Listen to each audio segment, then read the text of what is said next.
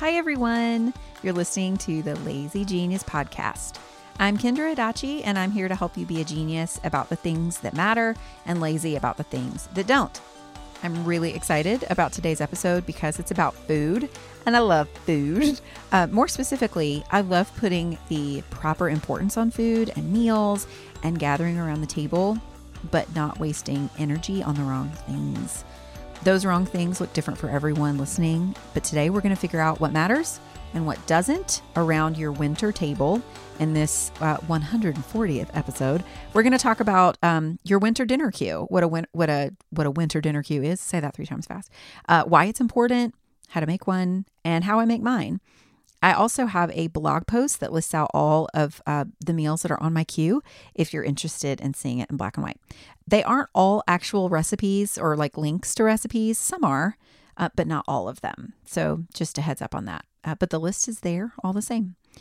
First, before we get into it, I want to let you know about my favorite resource if you are a writer, and it's called Hope Writers. I've been a Hope Writer since the community started several years ago, and it's been a huge part of my writing life. Their library of resources, it helped me write my first book proposal, and a really good one, I think, because I signed a book deal out of it. It helped me narrow in on my message. It's helped me find my audience. Being a Hope Writer, it's just been such a gift because the point of this online community is to bring you creative and personal success. Now, creative success is in your actual writing, however that might look, whether it's publishing or writing on the internet, but it's also personal success in that you still feel like a person with a soul, because writing is really personal and often difficult and even lonely. So having a group, having a community of like-minded people, it makes such a difference. Hope Writers is a membership site, which means you pay monthly to be a member and gain access to everything Hope Writers offers. They only open doors for membership 2 or 3 times a year, so now is one of those times. They are accepting new members now through Friday, January 17th at midnight.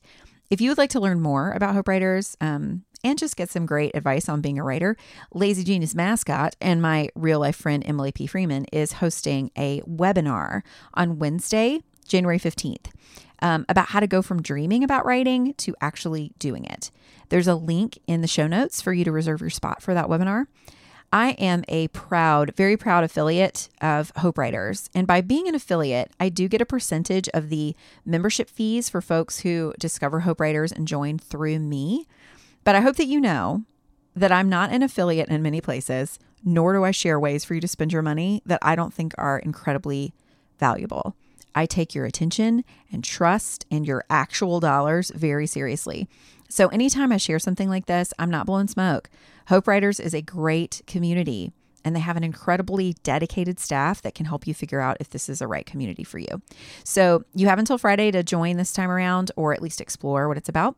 So you can check the show notes again for a link to get you there, including to save your spot for Emily's webinar on Wednesday. Cool. Okay, let's create our winter dinner queue. First thing, what is a dinner queue? A dinner queue, and this is queue like your Netflix queue, it is basically a chosen list of meals you're going to make for dinner. And if you're new here, you might think that this is weird because isn't the entire internet a list? Aren't all my cookbooks a list, Kendra? Yes, they are, but that list is way too big. Most likely your dinner overwhelm is because there is too much to choose from. A dinner queue limits those choices to ones that make sense for your life. A dinner queue can be 10 meals you repeat, 30 meals you do for an entire month and repeat, or maybe even more than that if you're not a fan of repetition. My winter dinner queue has 35 meals on it, but a few of them are recipes I haven't tried before. So it might be by the end of the season that list is actually smaller, since not all the new recipes might work. So that's what a dinner queue is and why it's important. It's a pre-made list of choices that are not overwhelmingly long, and we want to limit overwhelm as much as we can. Now, how do you make one? I have talked about this in other dinner queue episodes, but here is the basic idea. First, name your season. That first includes the actual season. Right now, where I am, when I'm saying these words, it's winter. And where I live in North Carolina, winter is cold, but often sporadically so. Like in my 10-day forecast, there is both a 71-degree day and a day with a chance of snow. So who knows? But for the most part, I am not grilling, right? I'm making warm bowls of cozy things because it is mostly cold. Winter is a great time for that kind of food. So first name the season that you are in. Also, name the season you're in, as in the season of life.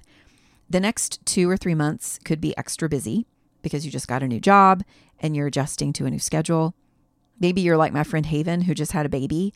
And since she already has 2 small boys, it's like she's going to depend on meals from other people and lots of spaghetti probably. Different seasons of life create unique circumstances, especially around food, since we have to eat every day. So name the season you're in and don't expect something of your meals that your season isn't prepared to sustain. It is not fair to you or your people to set yourself up for failure and frustration when you don't have to. And the good thing about seasons is that they change. We think in smaller chunks of time on purpose so that we stay present where we are and limit the amount of doom and gloom we feel that it'll always be this way, right? It won't. So let's just think about the season we're in right now and leave the next one for whenever it comes. So once you name the Earth season and your life season, you are better equipped to give yourself some parameters on what should be on your dinner queue. If a meal doesn't make sense for this winter and for your schedule and priorities, it doesn't go on the queue. That doesn't mean it never will. It just doesn't belong here now in this season. Your parameters might be meals that are prepped in advance since you get home from work so close to dinner. They could include teaching your teenagers how to cook for themselves. So the meals need to be really simple and kind of basic skills that they can build upon. When I had tiny babies, one of my parameters was meals I could make with one hand, since I was always holding a human.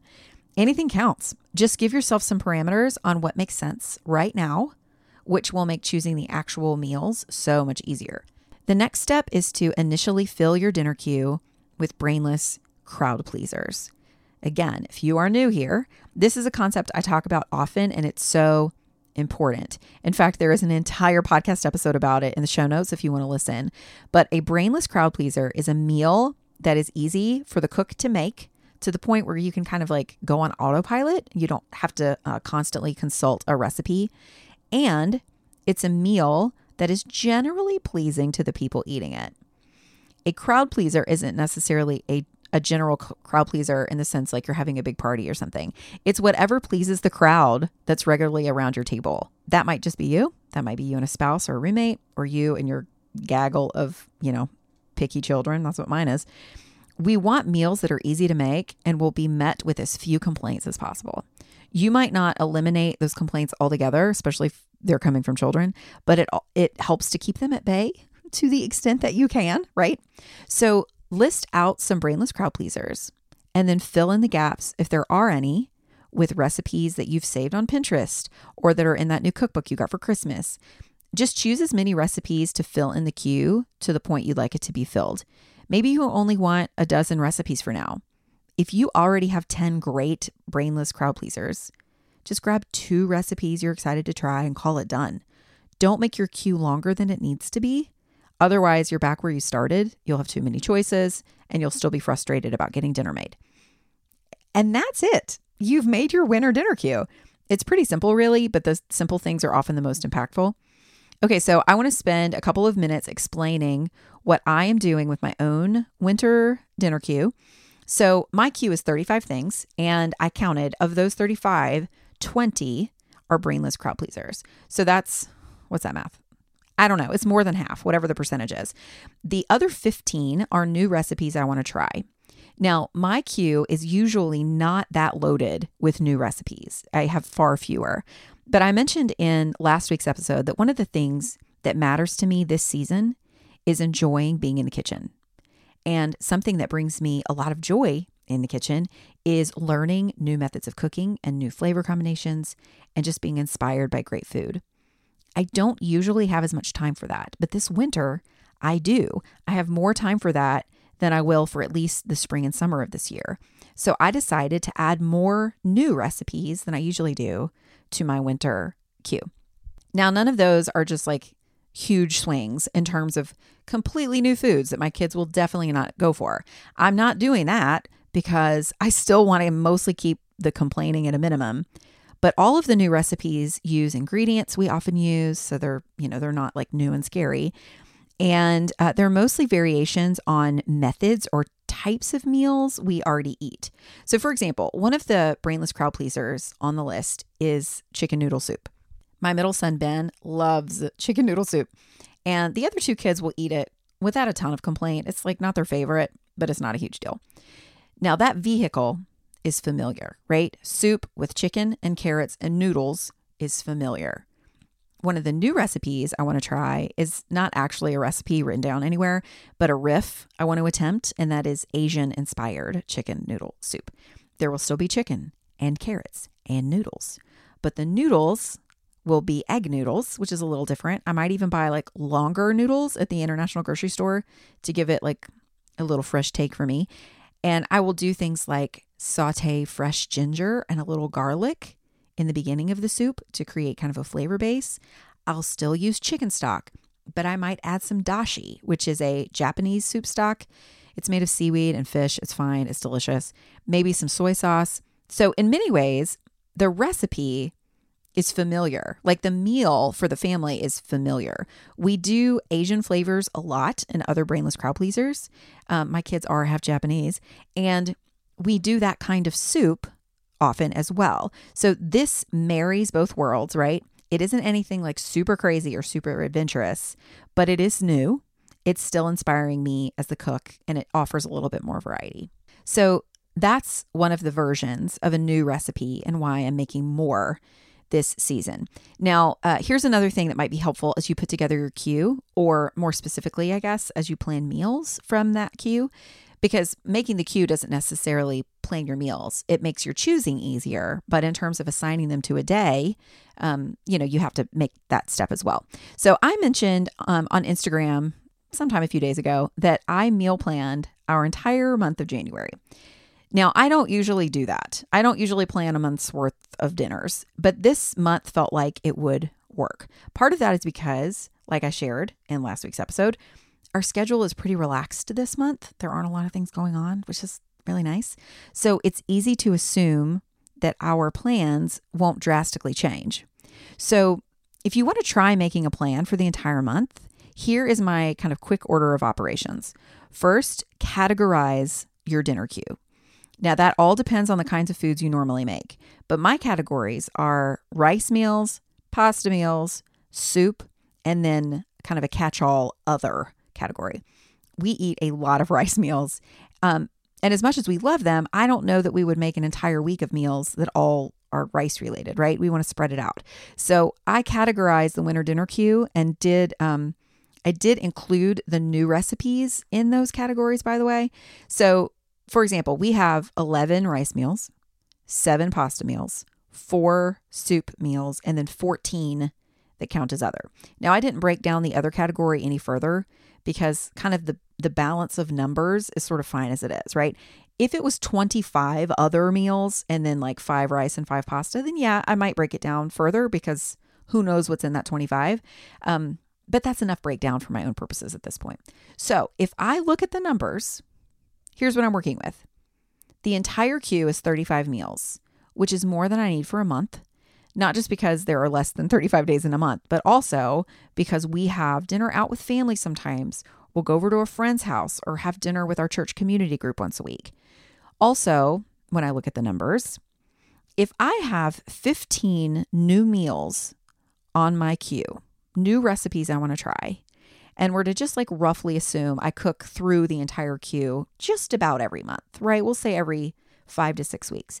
That means I'm making a new recipe almost every other day, if not at least every 2 days.